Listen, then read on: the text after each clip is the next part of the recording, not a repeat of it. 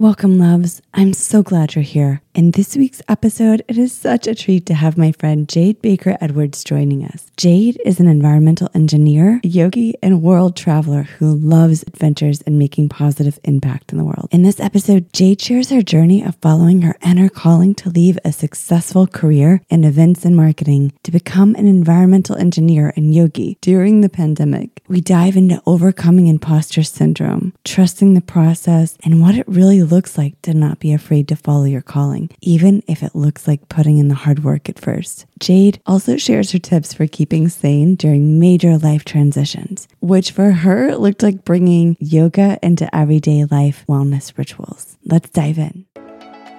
Welcome to In the Calm podcast. I'm your host, Georgiana Alexander, founder of Chaos and Calm.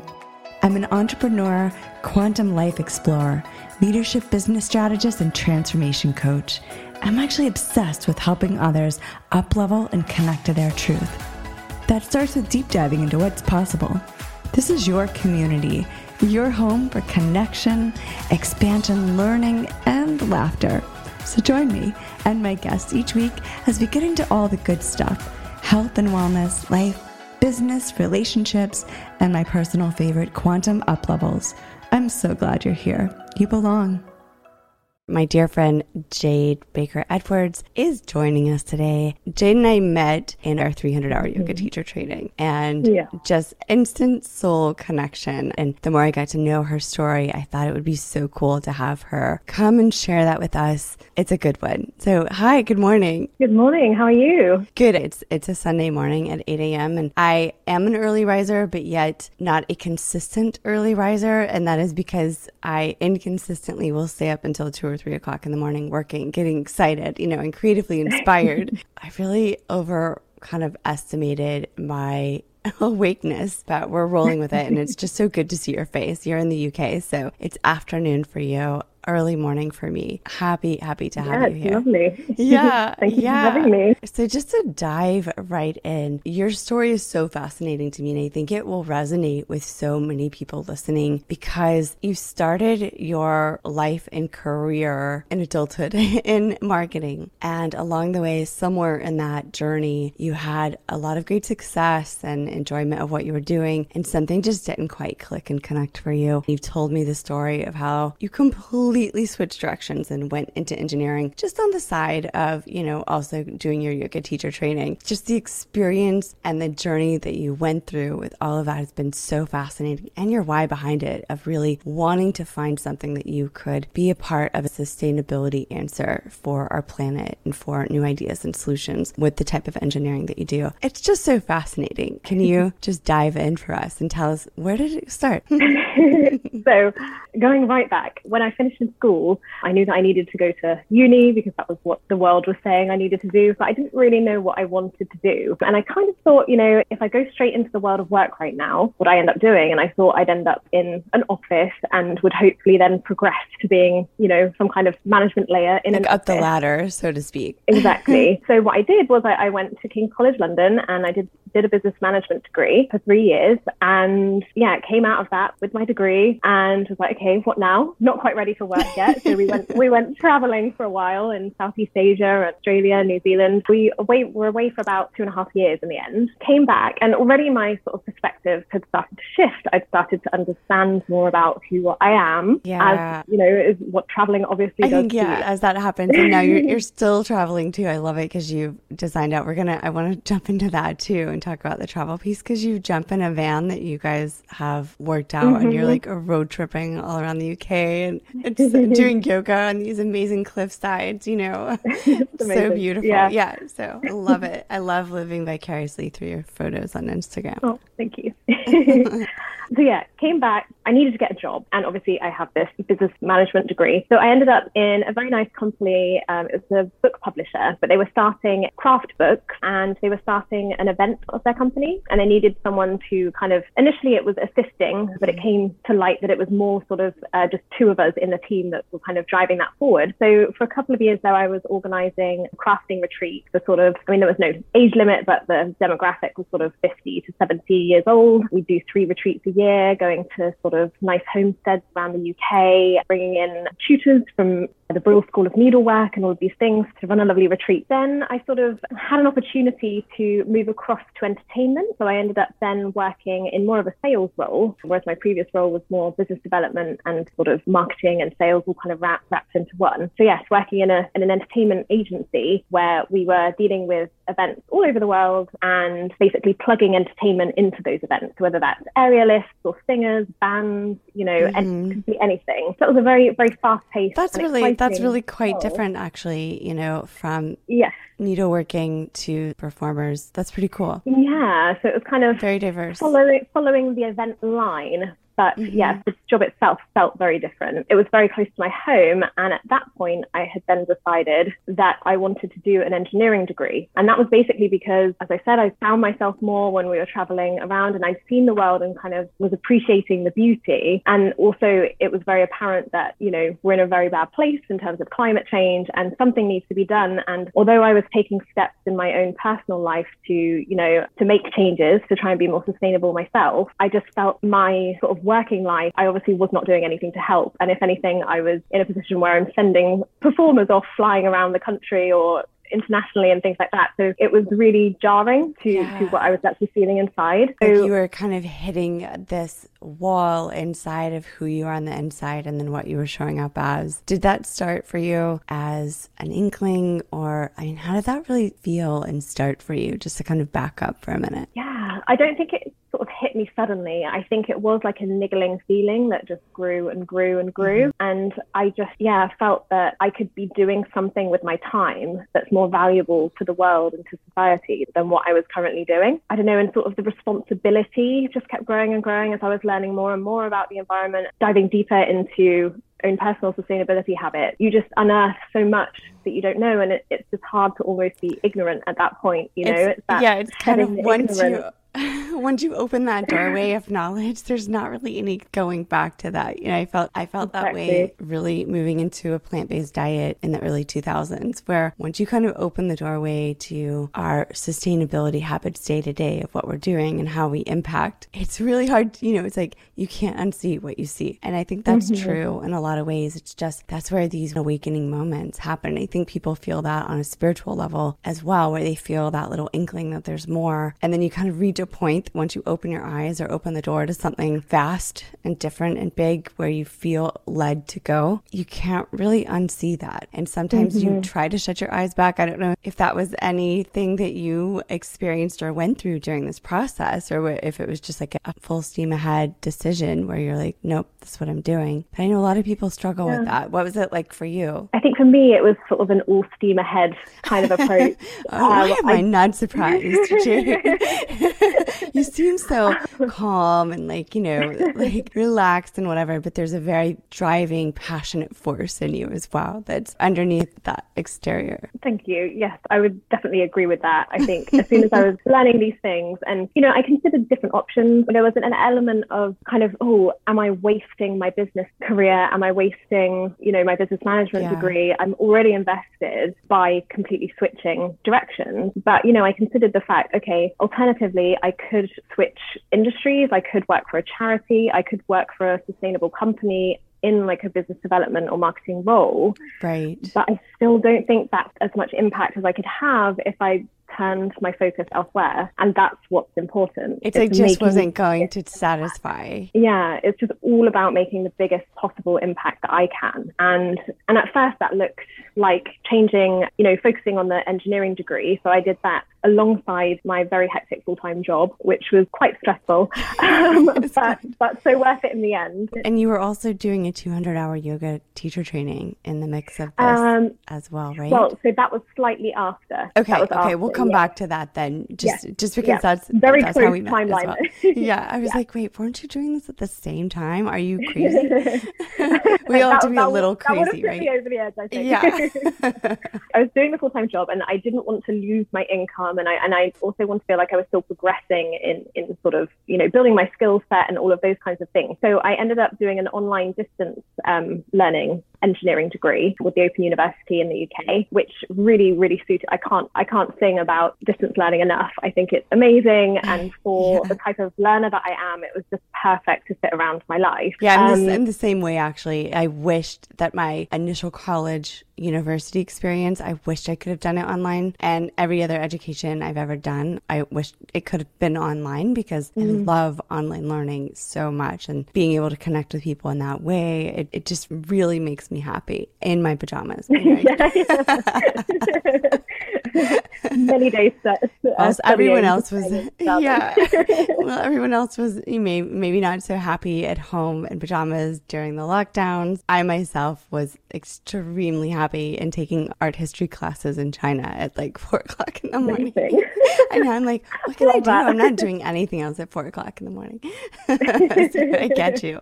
That's amazing. So yeah, you're in the midst of this, I mean, exciting new direction in your life, but also it's almost like the way that I envision it is you're fully integrated into this one life that you can feel is no longer working, but then you start to get that nagging that you need to do something different. And for you, that really looked like trying to take those steps at the same time, make that shift over. But it can be very daunting because you're in limbo of two different lives, basically. How did you, wellness-wise and mental health-wise, how did you manage that? Yeah. So looking back now, I don't think I was quite aware enough of my own mind when I made the decision.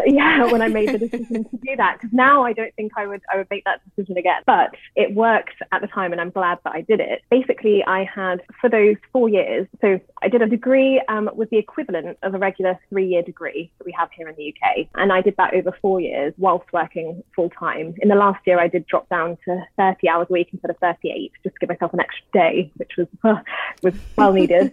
But yeah, so I just had to shed a lot of things in my life and just be content with just putting things on hold. So, I did not see my family anywhere near as much as I should have done. I didn't see my friends anywhere near as much as I should have done. Weekends were basically all spent studying every day after work till maybe 9-10 p.m. It was very full on, but the one thing that I made sure that I kept was to have my yoga practices. So I'd wake up in the morning, I would have a short 30-minute practice at the beginning of the day, a physical practice. Then I'd come home, and before I went into the study room to start all over again after a day's work, I would make sure I would have at least 30-minute exercise, normal yoga, on the mat then as well, before I started learning more about pranayama and meditation and all those things that we went through. That for me was the main thing that sort of kept me sane through all of this, and has been for a long time previous to that as well. I always have managed sort of a hectic life by breaking it up with yoga. Honestly, I think I owe my sanity and the fact that I was able to finish the degree and still in a relationship, didn't turn into a monster throughout all of this. Basically, owe that all to having a consistent yoga practice. That's amazing. That's really amazing. I think that it's so interesting because, as everyone listening has heard on this podcast, it is something that people, I think, don't necessarily connect with. Even setting aside 10, 15, 20 minutes a day to do even gentle movement, or breath work can really have a big impact in all other areas of your life. And so for you, even that 30 minutes a day, I even find for me, I kind of have to break out of the mental box of thinking what a practice has to look like. Does it have to be a full yoga practice? Some days I really need that, and that's what I show up for. But if I can't, because my life is very busy and hectic as well, I at least try to get on the mat and do some sort of flow or movement every day, even if it's just a couple of minutes a day, up to 30 minutes or an hour when I can really dive in. So that's so cool to just reiterate that point, that for you, even in both awareness and unawareness of how it was impacting, which you then dove into after this process, as you said, in your yoga training, of really understanding that it does have that impact, right? So you're in the midst of this crazy experience where you're in limbo of shifting your life, and then you come to completion. And one of the things that I really want you to share and speak to, because you and I have had this conversation, was that even after the completion, you still felt like you didn't necessarily deserve it, or you felt a sense of imposter syndrome for all the work that you had put in, which I think we all feel. We all have these experiences of showing up even as achievers. And I think that for achievers, it is even more common than maybe other personality types, where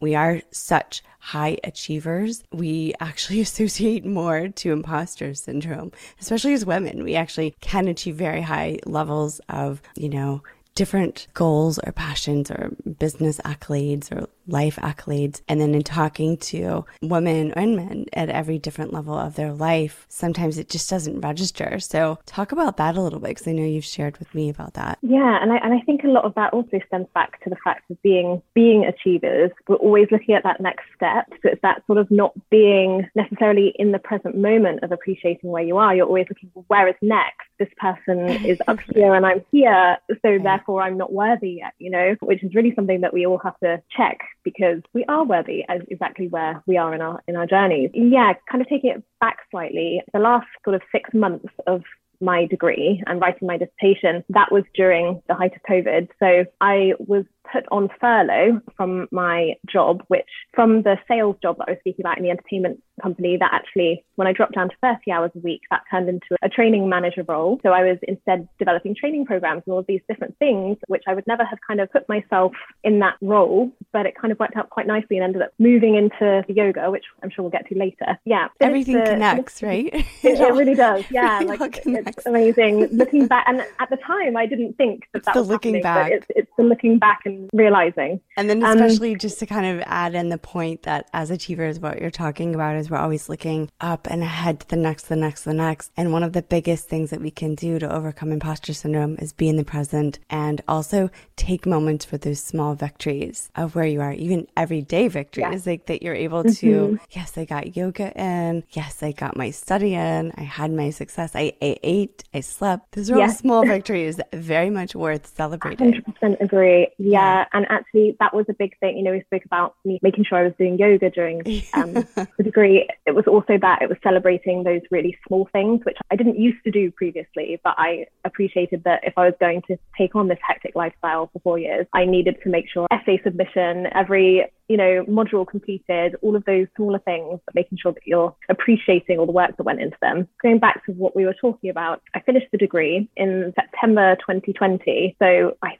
can't remember I think we were still in lockdown at that point here in the UK. I think so. But I've been told that I was being made redundant in August 2020. It was an events and entertainment company, obviously hit really badly during COVID, and they managed to keep me on furlough for 5 months. And do you have furlough in the US? We do, yes. Yeah, okay. Wondered if I should. Did I know that before COVID? No, I did not. No. Everybody was talking about furlough here and there. Yeah. So I was on furlough for 5 months, which actually worked quite nicely, aligning with my dissertation writing. But then it finally got to a point where they had to start letting more and more people go because the business just wasn't coming back. And as a training manager, in the role of a training manager at that point, you don't need a training manager if you're not hiring people, let alone, having to get rid of lots of people. So yeah, I was made redundant, and then I finished my degree, and then it was all of a sudden, what now?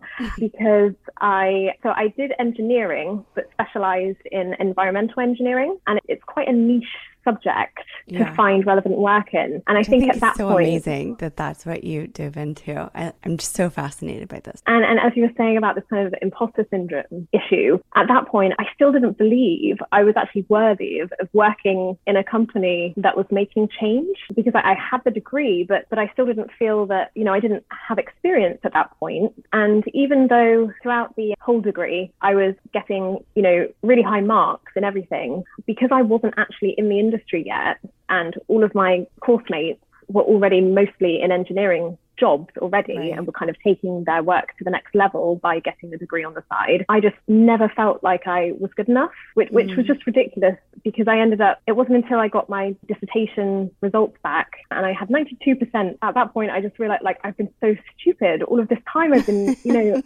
that there was no need for me to be doubting myself all of this time. Right. Every single assignment, every single module that I'd completed I was always getting first. And then I just looked back and I was like, why have I felt this way? I know I can do it. But that was quite a fleeting realization, because then I'm trying to find a job in the whole wide world of, COVID issues and just trying to find that really a niche job. So it was quite a troubling time, just because obviously by that point I've been let go, so I didn't have an income anymore. So then there was the pressure. I always thought, when I graduate, I'd then have a nice cushy period where I could just continue my current job and find a good job in my own time. But obviously there was then that pressure of needing to have income, which I know a lot of people will understand. Right? Yeah. And just to go back really briefly, just to speak to this for everyone listening, I think it is really common anytime you step in something that is new to come across that imposter syndrome and to have those feelings like, how am I worthy of this? I think so often, again, going back to the non-attachment, to the presence, to being in the moment of seeing yourself, that's where you can find the connected pieces when you're in those moments. So for you, I mean, you came into that career journey and path into sustainable engineering because you had done all of that traveling abroad and because it had become a deep passion to the point that you had changed your lifestyle to make changes to where you could live a more sustainable lifestyle. And then it kept nagging for you to go further. So that in and of itself, that's a deep passion where you've done all of this research passionately.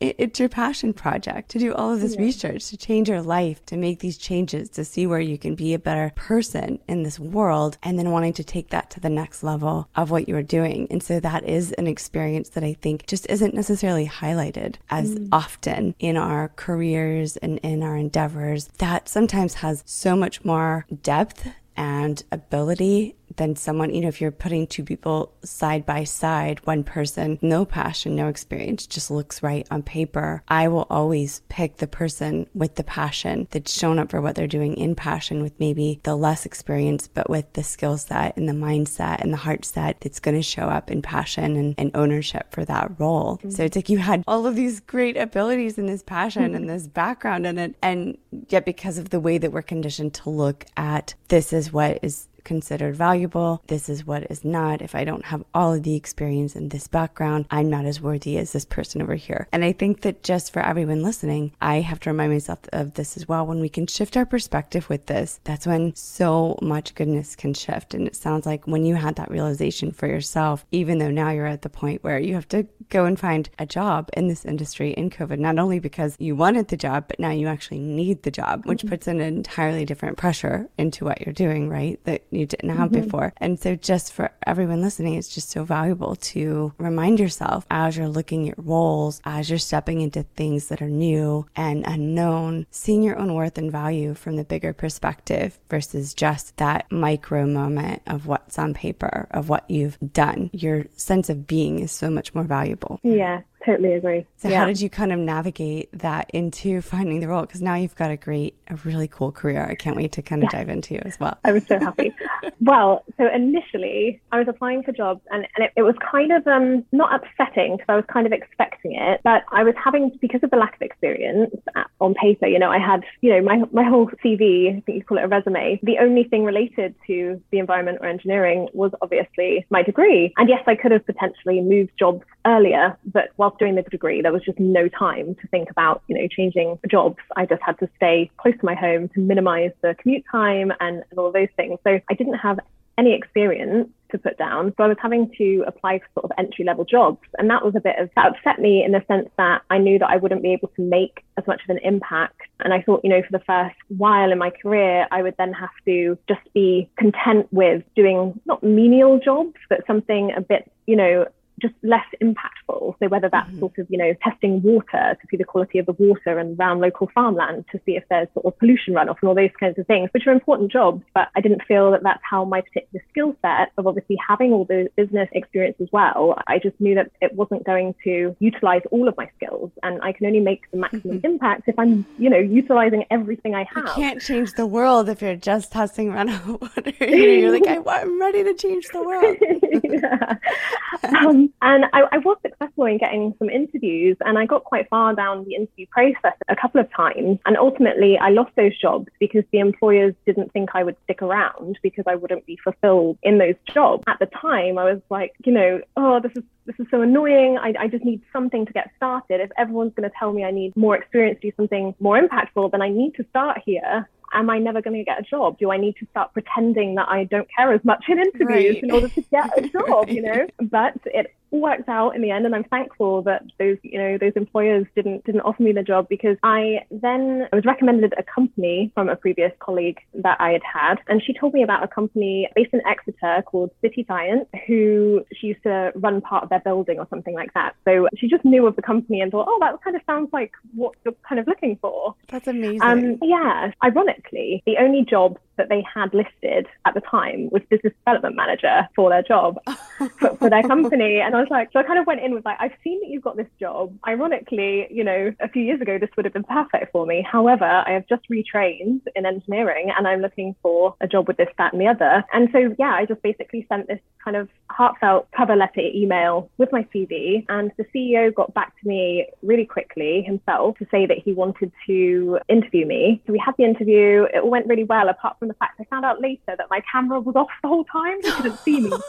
Why didn't you say something? I didn't say something. Yeah, I was mortified when I found that out. All the perils of Zoom life. Can you imagine if that was the reason I didn't get the job, because I refused to turn my camera on? Oh.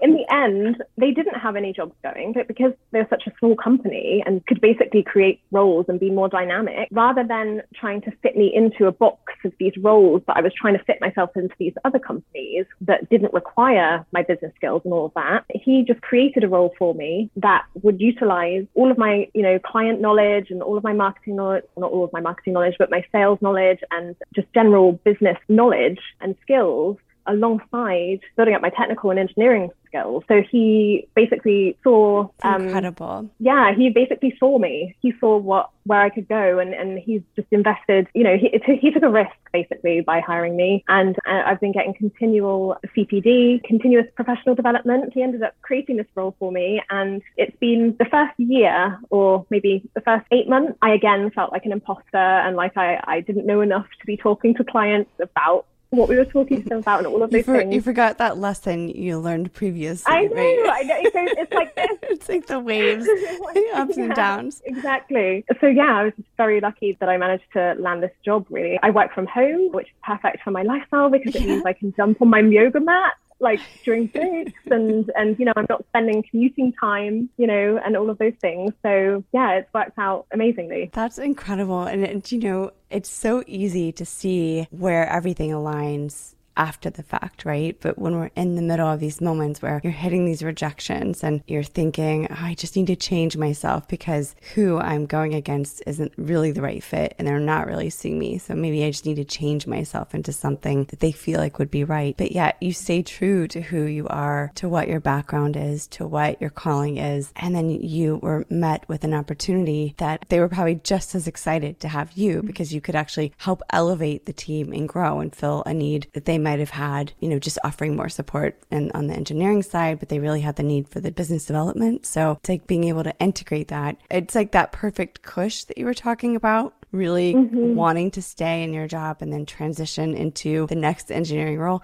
You basically manifested a role where you got your own cush, but just in a new job in a different way. That's incredible. So I know it must feel really good. It's just so sometimes, I guess, misguided the way that we're programmed to approach things. And it's not any wrongdoing. It's just how our conditioning has been for eons now, that we shut ourselves down, we tear ourselves down, we block ourselves out, and we sort of show up, you know, you're like, oh my gosh, I'm so grateful to have this job. And really, you can't even have the full vision that you actually manifested exactly what you wanted. And it was all in working progress for you along the way, which is why you were getting the rejections after the rejections, which just only made that almost fuel of driving forward stronger for you, probably out of fear, but you know, fear of wanting to eat, you know, have housing, all of these things, basic need stuff. Having that driving force of being able to open that perspective up for you. And in a way that at some point, I don't know if you felt this way, but I know for me, anytime I'm hitting walls and blocks or shutdowns, because I think we share that high achiever internal with the calm exterior. And so I get so pent up, really frustrated and aggravated, and like I'm bursting from the inside out, to the point that I actually will wear myself out, either in a tantrum on the floor or, just actually burn out all of my energy from this level of frustration or fear or unknown. And it's when I can drop all of that, like when I actually just wear myself out and say, fuck it. And then everything starts happening immediately after that. So in realizing that year after year after year, I was like, oh, I'm seeing the pattern here of every time I just let go and allow myself the frustration and start to acknowledge the pattern of, right, when I feel this way, if I just surrender to that feeling and let it work itself through, I know that exactly on the other side of this feeling is when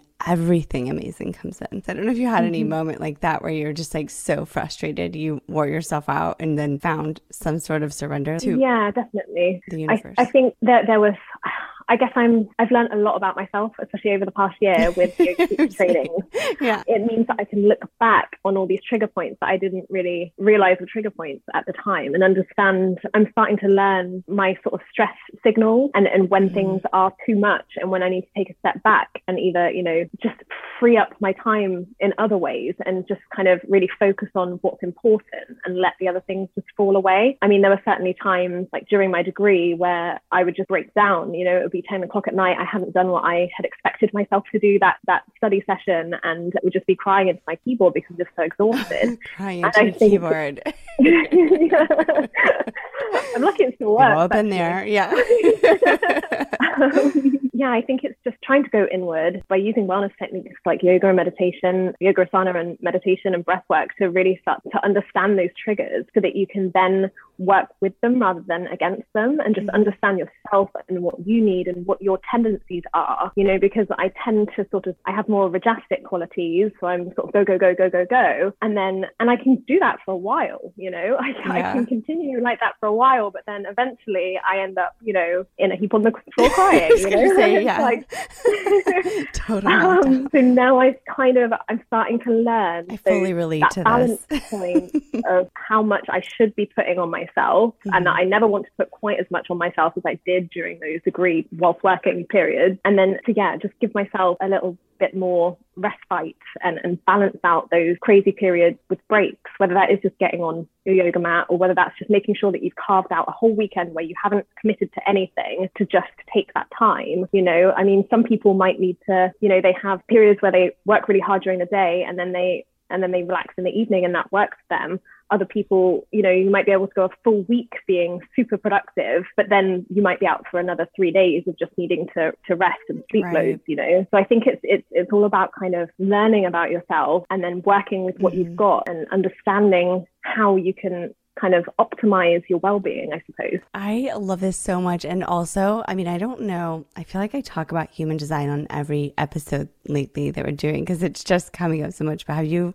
ever looked into what your human design type is? I haven't, no. Okay, I'm so been curious interested when I've heard you mention it. Yeah, I'm actually so curious about this because I have the personality where I get things done so quickly and I put so much fire behind what I do, but I'm a projector, 3-5 projector. So it means I have a lot of open chakra centers, basically. That's how I assimilate so fast. I process fast. I think fast. I can not necessarily do fast, but I allow things to come together very quickly with the way I'm designed. But then I hit that wall and I might be out for a day. I might be out for 3 days. I might need to sleep for a week. It just depends on what my system is needing to reset. And I used to feel really guilty about that, especially in startups where it was 16, 18 plus hours a day sometimes needed to get things off the ground. There's just this culture and mentality of why would I need to rest? Why do I need to eat and sleep and all of these things? It should be work and only work. And I never really connected to that. I sort of played into that game a little bit and almost had a sense of guilt for honoring what I knew my system needed. So this process of ebb and flow, and I think speaking to what you've mentioned is just showing up in the wellness that you need and recognizing what it is that resonates for you, because it is different for each of us. And it's different at different phases, even going back to what you're saying with what you've put in for that degree and what that looked like in your life. And you don't want to go anywhere near that again anytime soon. And then I'm just going to side note that, you guys, because as Jade says this, she went into a very intensive 6-7 month training For our 300-hour yoga teacher training, that was quite intensive, as a matter of fact. And so as she's saying this, let's just get real as this ultimate achiever. You're like, I'm gonna just rest and be at peace with that whilst I do all of these other things. You're starting a new job. You're doing 200 and 300-hour yoga teacher training in the middle of finding work, finishing your education, stepping into the new job, and then you're balancing all of this too. So let's get real. But I say that in love. I say that in so much love. I know. But no, it is true. I think that there are definitely times when I'm okay to put in that level of intense insanity for a while. But then, as you've said, I want to back off of that. So I think it's just honoring your timings and your flow. So now kind of going back to your yoga transition and so in the middle of this, you're like, I think I'll get my 200-hour yoga certification and start with that in the middle of lockdown. Yeah. So classic, COVID. Oh, I have time. What am I going to do with the time? I need to be productive type situation. I kind of had, we both studied our 300 hours with Kathy Medeo. And so back in, I think must have been about October or November of 2020. So just after I'd been made redundant, just after I'd finished my degree and was looking for work. And I saw her 200-hour program come up and that it was online. And as I said, I love a bit of online learning. Yes. And I kind of thought, it might take me a while to get work, but I could use this time to dig deeper into the one thing that's kept me sane this entire time, and it would be a shame to bypass that opportunity because, basically the 200-hour course, we were required to do live more times a week than in the 300 hours. So it would have been a bit difficult with a full-time job. So I just kind of dove into that. I don't even think I thought about it much. I was just like, actually, yes, that's what I want to do. Just an instinct go. Yeah. Yeah, because I've loved my yoga practice, which at that point was just based on asana, the physical yoga practice. And I knew that I was missing all of these other bits. Obviously when you practice on YouTube with other yoga teachers, you do bits of meditation and you do bits of breath work. But I knew that I was missing the wider picture. And being the knowledge sponge that I am, I wanted more, And I thought, what better way of understanding more than to take a yoga teacher training. Even though at that point I didn't really plan to teach, I kind of have always wanted to retire eventually and run a wellness center and teach yoga until I die. So it kind of fits into that. I just didn't expect to do it so quickly. I love your planning out of this. So thorough. Engineering suits you so well. You're like, okay, got the game plan. That makes so much sense. I love it. So I just dove into that. And then so that ran from January 2021 to March of 2021. And I just loved it. But being a 200-hour, there was so many more questions left unanswered. It was just like a flavor, So as soon as Kathy announced that she was doing her 300-hour, by this point I was in work at the job that I was talking about. So obviously getting used to all of these new processes, a whole new industry, all of those things. But she was having a 300-hour start from June to December that year. Mm-hmm. As you took it too. Yes. And I just decided I was going to go for it because I had appreciated the 200 hours so much. I didn't want to deprive myself of that. Not only did I want more and more of the community as well, I didn't want to deprive myself of knowledge when I knew how well the knowledge I just gained had served me. Mm-hmm. And I knew that I just had a lot more to do, kind of looking more inward and understanding myself and all of these things. I decided to, take on another very large project alongside working. Well, doing all the things. I mean, because anyone who maybe isn't familiar with the yoga teacher trainings, the 200 can be daunting because, you're learning something new, or it can just be, for me going into my 200-hour, I'd come from a very lengthy yoga practice, like more than 20 years.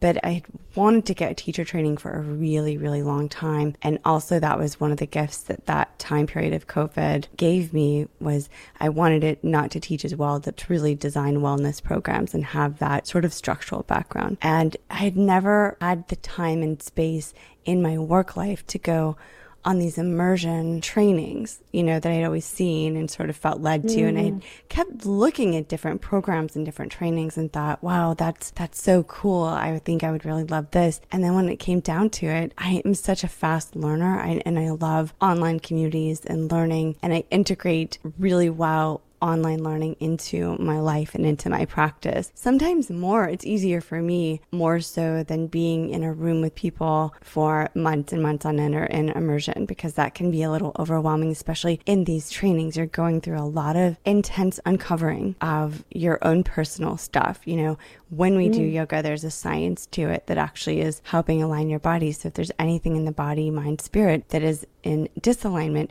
the more that you do it, it's going to naturally start to come out, work off, shift you, right? And so that's one of the main draws and attractions for yoga, even if you don't necessarily know that that's what you're doing. That is what's happening for you and why it feels so good when you do it, why it helps reset the nervous system. So then you can imagine, for everyone listening, what it's like in an immersion, in an intensive programming where you're just so involved in every facet of learning and doing and integrating. It can be a lot. So, you know, for you, taking this new role on and then going into the training, I mean, I just laugh so much.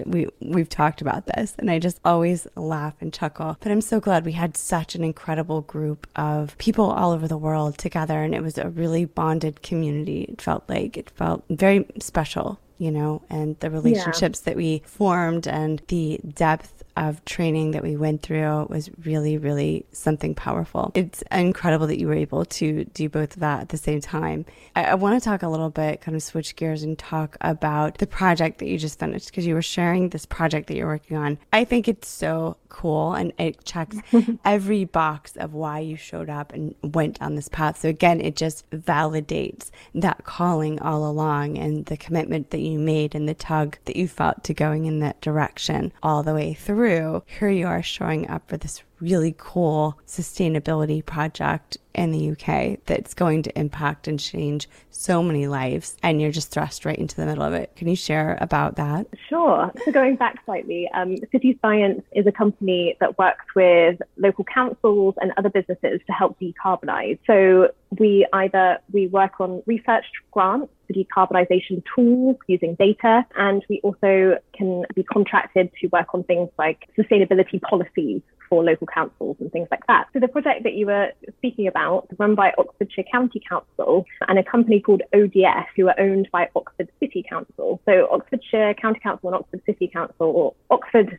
in general, is sort of known as being very kind of thought leaders in sustainability on a council level in the UK. You know, other councils look to see what they're doing, to kind of see where they should be going. So everything they're doing in that space is super important. So yes, I think it was August, my boss said to me, I potentially want to put you out on a secondment. You'd be working for ODS for 4 days a week to run this project, and you'd be perfect for it.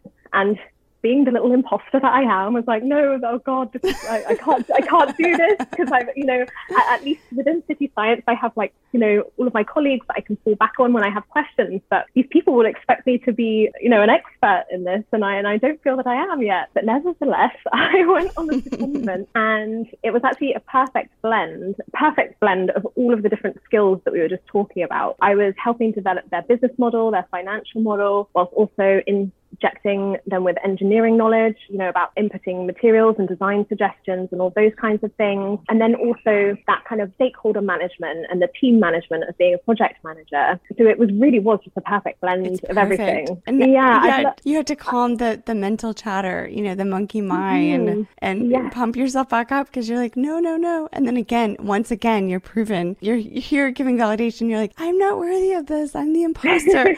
And yet you show up and you're like, oh, I know how to do all of this. This is actually so up my alley. Exactly. I'm starting to just learn to trust my boss when he says I can do something. I'm like, he says I can do it, so I can do it. Like, whatever, I'm showing up, And I shouldn't need him to tell me that, but I think at this point, anytime when you hit the point where you think that you're the imposter, I think you can just rest assured that it's just mental. Absolutely. That it's bullshit. So the project itself is really exciting, actually. So at the moment, around 30% of UK residents, I'm not sure on the percentage in America, but it will be a high percentage, I'm sure. 30% of UK residents don't have their own driveway. So that means that they can't charge electric vehicles at home. They would have to rely on public electric vehicle charging if they were to get an electric vehicle. So it's a huge barrier to adoption. And, you know, there's so many factors of, you know, convenience, safety, time, all of those things that need to be considered if you're going to get an electric vehicle and then be reliant on public infrastructure, So this project developed it's like a channel that sits into the footpath outside someone's house. So someone in terraced housing or any other type of housing that doesn't have a driveway can install an electric vehicle charger onto their wall. Then they just trail their charging cable across their property, their garden. Then to cross the pavement safely, they just press it into the channel and it's enclosed by some brushes. And then at the end, it comes out and they just plug in their electric vehicle as normal. So this will just open up electric vehicle charging to a huge percentage of the population that currently are kind of put off by having an electric vehicle. Yeah. So wasn't there just, I don't know the right terminology there in the UK, but like mandates or bills passed where they are going to be banning the use of any non-electric vehicle within a certain time period? Yeah. So by 2030, petrol and diesel cars, the production of new petrol and diesel cars, the sale of new petrol and diesel cars will be banned. Obviously, there'll still be a second-hand market for however long to come. And then hybrids that use fuel plus electricity, they banned from 2035. So it is really a race against the clock. It's so important to unlock electric vehicles for as many parts of society as we can. And obviously it relates back to demographics as well and social inequity. People who are perhaps a bit more well off, they often have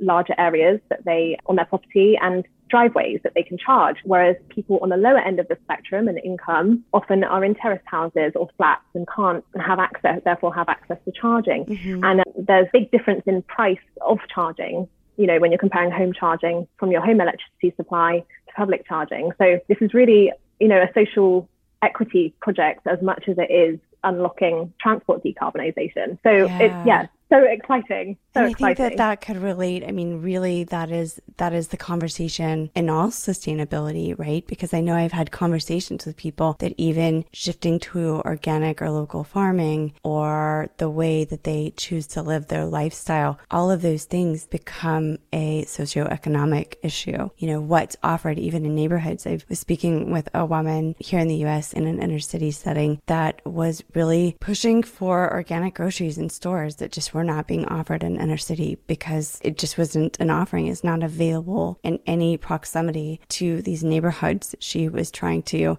get a shift in the groceries that were available and the water supplies that were available, all of these things, the water sources, all of these things really does come back to an education across the board of people and lifestyles as well as accessibility. And so that's just incredibly brilliant that you guys were able to find a solution. And it's really cool because I didn't understand, just to kind of go back to the visual again of what you've created. So it's like this line, like this little, I'm trying to channel is a great way. It's like a little bitty river, like a little bitty line in the sidewalks that on top of it. And when you first sent over the picture, I'm like, I don't get it, I had to to explain it more, but it was so cool because you told me about it. And then when I saw the picture, I'm like, but so how do you charge? But so it's basically like a little bitty mini river that's maybe a couple of inches wide that has this barrier of like thick bristle brushes that are enclosed together, kind of, what you see at the car wash, that's rubbing against each other, brushing your car somehow. And so then you're just dragging your charger cable through your lawn, across the sidewalk,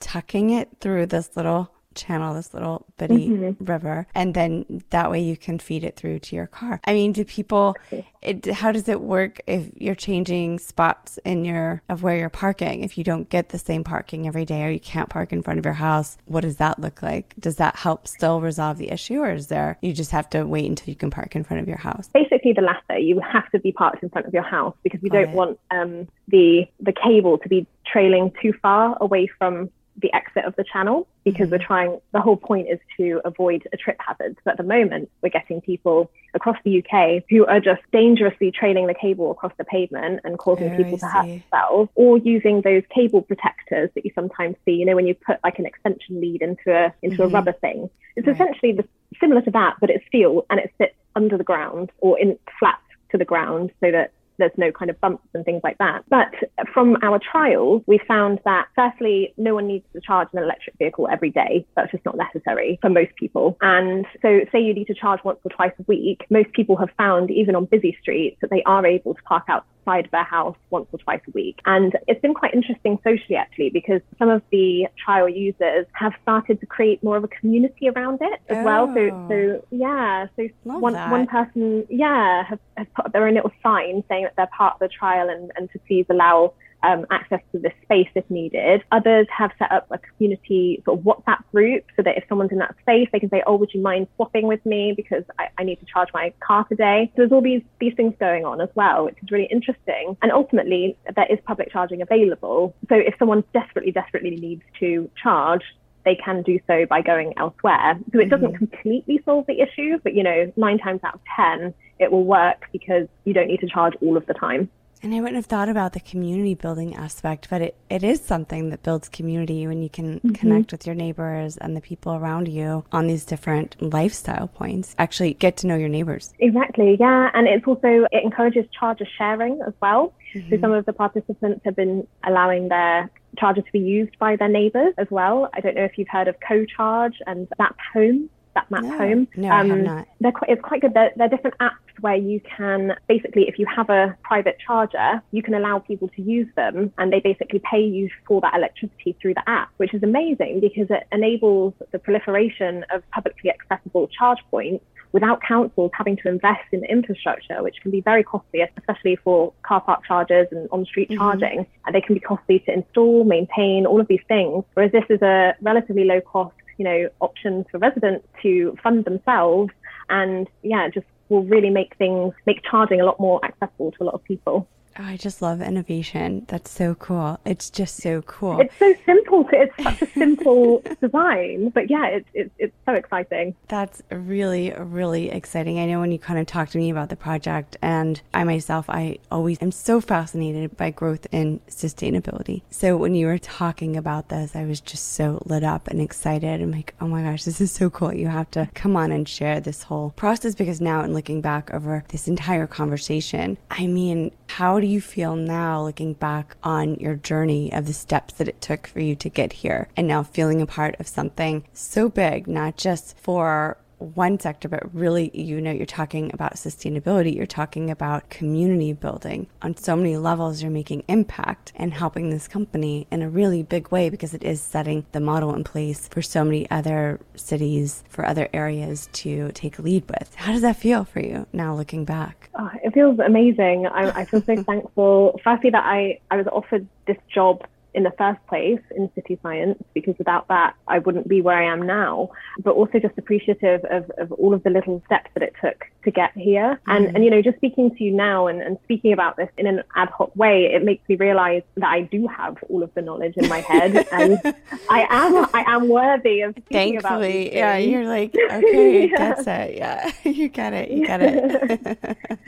So I think I've been able to appreciate recently all of those steps and how each thing prepares you for the next thing, and even, Absolutely. Even things that seem unrelated, like yoga teacher training and, doing an engineering degree and, all of these things. The training manager job that I had, which was really only had that because I needed to drop down to 4 days a week and it wasn't feasible to do sales in 4 days a week. That was the only reason, but that kind of has led to a lot of skills that I've now been able to use in my current job. So I think, looking back, I just feel very proud of having made the decision in the first place and not just kind of stagnated or having seen everything that came before as sort of a sunk cost, something that I can't change, rather than getting hung up on that and thinking, I've already spent money on a degree, I've already spent, time kind of locking yourself previous... into a box. I'm just so proud and happy that I went for it and that I put myself through what I did, because in the end it's been so worth it, and I can honestly say that I'm making a change, I'm making a difference, and it's just an incredible feeling. I love this so much, and it's been so cool to get to know you over this experience and then hear this story, because I can look back on everything that you've said. I know from my own experience, I've had the same kind of aha of every single tiny micro step that you have in your life where you think it's completely unrelated, or it could be a negative experience, it could be an uncertain experience, or it could be something positive. It is guiding you towards towards that thing inside, that alignment inside, that calling inside. And it's really hard in our moment to moment. And I think especially the way that we're conditioned in our cultures to look at our day to day, right? We don't give ourselves the time and the breath and the space to stop and let the knowledge come together of that everything is working in our favor. We actually are in flow so much more than we realize, but we aren't giving ourselves awareness to see how things connect, and then putting more and more trust and surrender into the next steps that we're taking and almost having fun with it. You know, now I hope that whenever you hear that voice inside of imposter syndrome, you can just laugh and say, oh, good, something good is about to happen next. That's how I feel anytime I'm in the floor having a tantrum, or, you know, like this weekend I had talked to you and said, oh my gosh, I haven't slept or eaten, you know, pretty much the whole weekend. I've just been in this major creative flow state, but also frustration of hitting walls and blocks. And then that, when I let go, immediately opened the doorway to a whole new perspective of the way I was looking at where I was hitting blocks. And then it opened an entirely new doorway. And I'm like, oh my gosh, I get it. And now I'm so excited. I can't sleep or eat because I'm just trying to put the next steps together. So it's like, you know, the faster that we can step into this surrender and awareness, the better things start to get. And the more fun it is, even when you're in the floor having a tantrum, or as you said, crying over your keyboard. That was hilarious.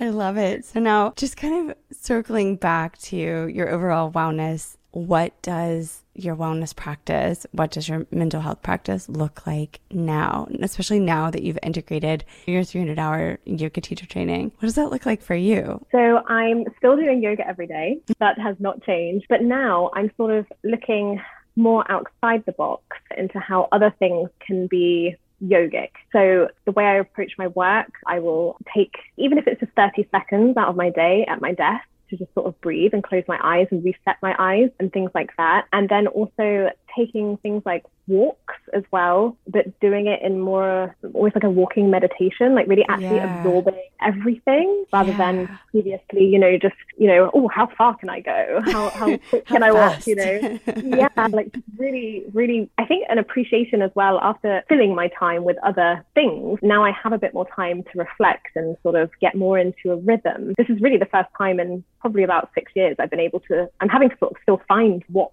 my whole kind of practice looks like and experimenting with different things, because it's the first time I've given myself time, which is really exciting. So yeah, I'm like meeting you're meeting a new version of yourself. Exactly. I'm meeting Jade without, you know, having all of these commitments, just less commitments. Like, what can I do with my day? What do I want to do? Doing yoga, but weaving in a lot more pranayama and meditation. But then, as I said, kind of also trying to integrate it into more areas of my life that I perhaps was sometimes doing before, but not aware of what I was doing before. And still doing that kind of mental work of understanding those trigger points and hearing that internal narrative. And when it becomes, you know, starts to be a bit more self-deprecating, to kind of keep that in check and turn it around. So yeah, my recommendation to anyone really would be to start a yoga practice and just start on that journey of just understanding yourself on a more deeper level. It really does open such a different mindset, doesn't it? Because it's not necessarily about the physical practice. I feel like that so many people start with the physical practice of yoga, but it's really in the lifestyle practice and in embodying these small micro habits and rituals into your life that makes such huge impact. They really open you up to a more heart and soul connected life. And obviously you're a very passionate person, so I don't think you had issue connecting to that before, but it's like you had that on the inside, but you didn't know how to translate that or connect to that on the outside. And so by doing the yoga every day, I'm not surprised that inadvertently you ended up recognizing the misalignment of areas of your life, and then that giving you the peace, the grace, and the nervous system reset with everything else you were doing to be able to keep in stride and keep moving forward. I think you were right. In my experience, if I don't implement those practices, it makes it really hard to accomplish the things that I really want to put forth and do. It's really, really important and valuable. Even if it's not yoga, I always tell people, just go back to breath, just go back to drinking water, just get outside. Those things are yoga, actually. Whether someone realizes it or not, that's a part of the yogic lifestyle. And those things will help you start to elevate your entire life. I agree. I think it's also about sort of making your own wellness a priority, even on the small level, you know. not, I used to sit at my desk for so long that I knew that I needed a drink, but I felt like I didn't have time to go and get one, Which is literally how many feet to the, yeah. Whereas, but even like that, there's small wins. And I think when we're in busy jobs and we have busy lives sometimes, and kids as well, you let your own wellness fall to the wayside, but actually it's a yogic practice in itself to just start bringing those things back in. So even if it's just committing to making sure you have enough water at your desk, or you take the 30 seconds it took to go and get yourself a fresh glass, and or go to the bathroom. We're going to fully push you to go get up from your desk and go to the bathroom. Exactly. So yeah, I think even that is, as you say, even though you might not see it as yoga, that is kind of, it's a yogic way of doing things, having that intention of looking after yourself. Exactly. Oh my goodness. It is such a treat having you on. I just am so inspired by your story, because I love getting to share stories with people listening and in friendships where, like you've come through this whole journey of really trusting yourself, of really showing up in new ways and completely changing your life from the way it looked on the outside to really align to what was calling you on the inside. And so it's so courageous and brave. And I'm sure, as we've heard through this chat, not without a lot of tears, not without a lot of exhaustion, but here you are, and you are making such a powerful difference in the world, and just in who you are. Just, you're such a light. So thank you so much for being here. It's always so good to see you. You too, Georgie. Thanks so much for having me, and for all the work that you do to light up everyone around you. Oh, thank you. I'm always so inspired after chatting with Jade. Her story is such a beautiful reminder that it's never too late to follow your heart or your dreams, even if that means it might be a little messy along the way. Whatever dreams call to your heart, I hope this reminds you that you've got this. Thank you, friends, for listening in. Make sure you subscribe so you don't miss a single episode. If this episode resonated for you, I'd be so grateful for your likes and reviews wherever you're listening to this podcast. There's so much more coming your way. Amazing guests, new episodes, and a lot going on at Chaos and Calm. Make sure you check out chaoscalm.com for all the news on courses, trainings, classes, events, and while you're there, take a look at all the free resources, tools, and inspiration. You can join in more of the conversation and community by clicking the link below for the In the Calm community. All my love, friends, I hope you have the most amazing week ahead, and I'll see you soon.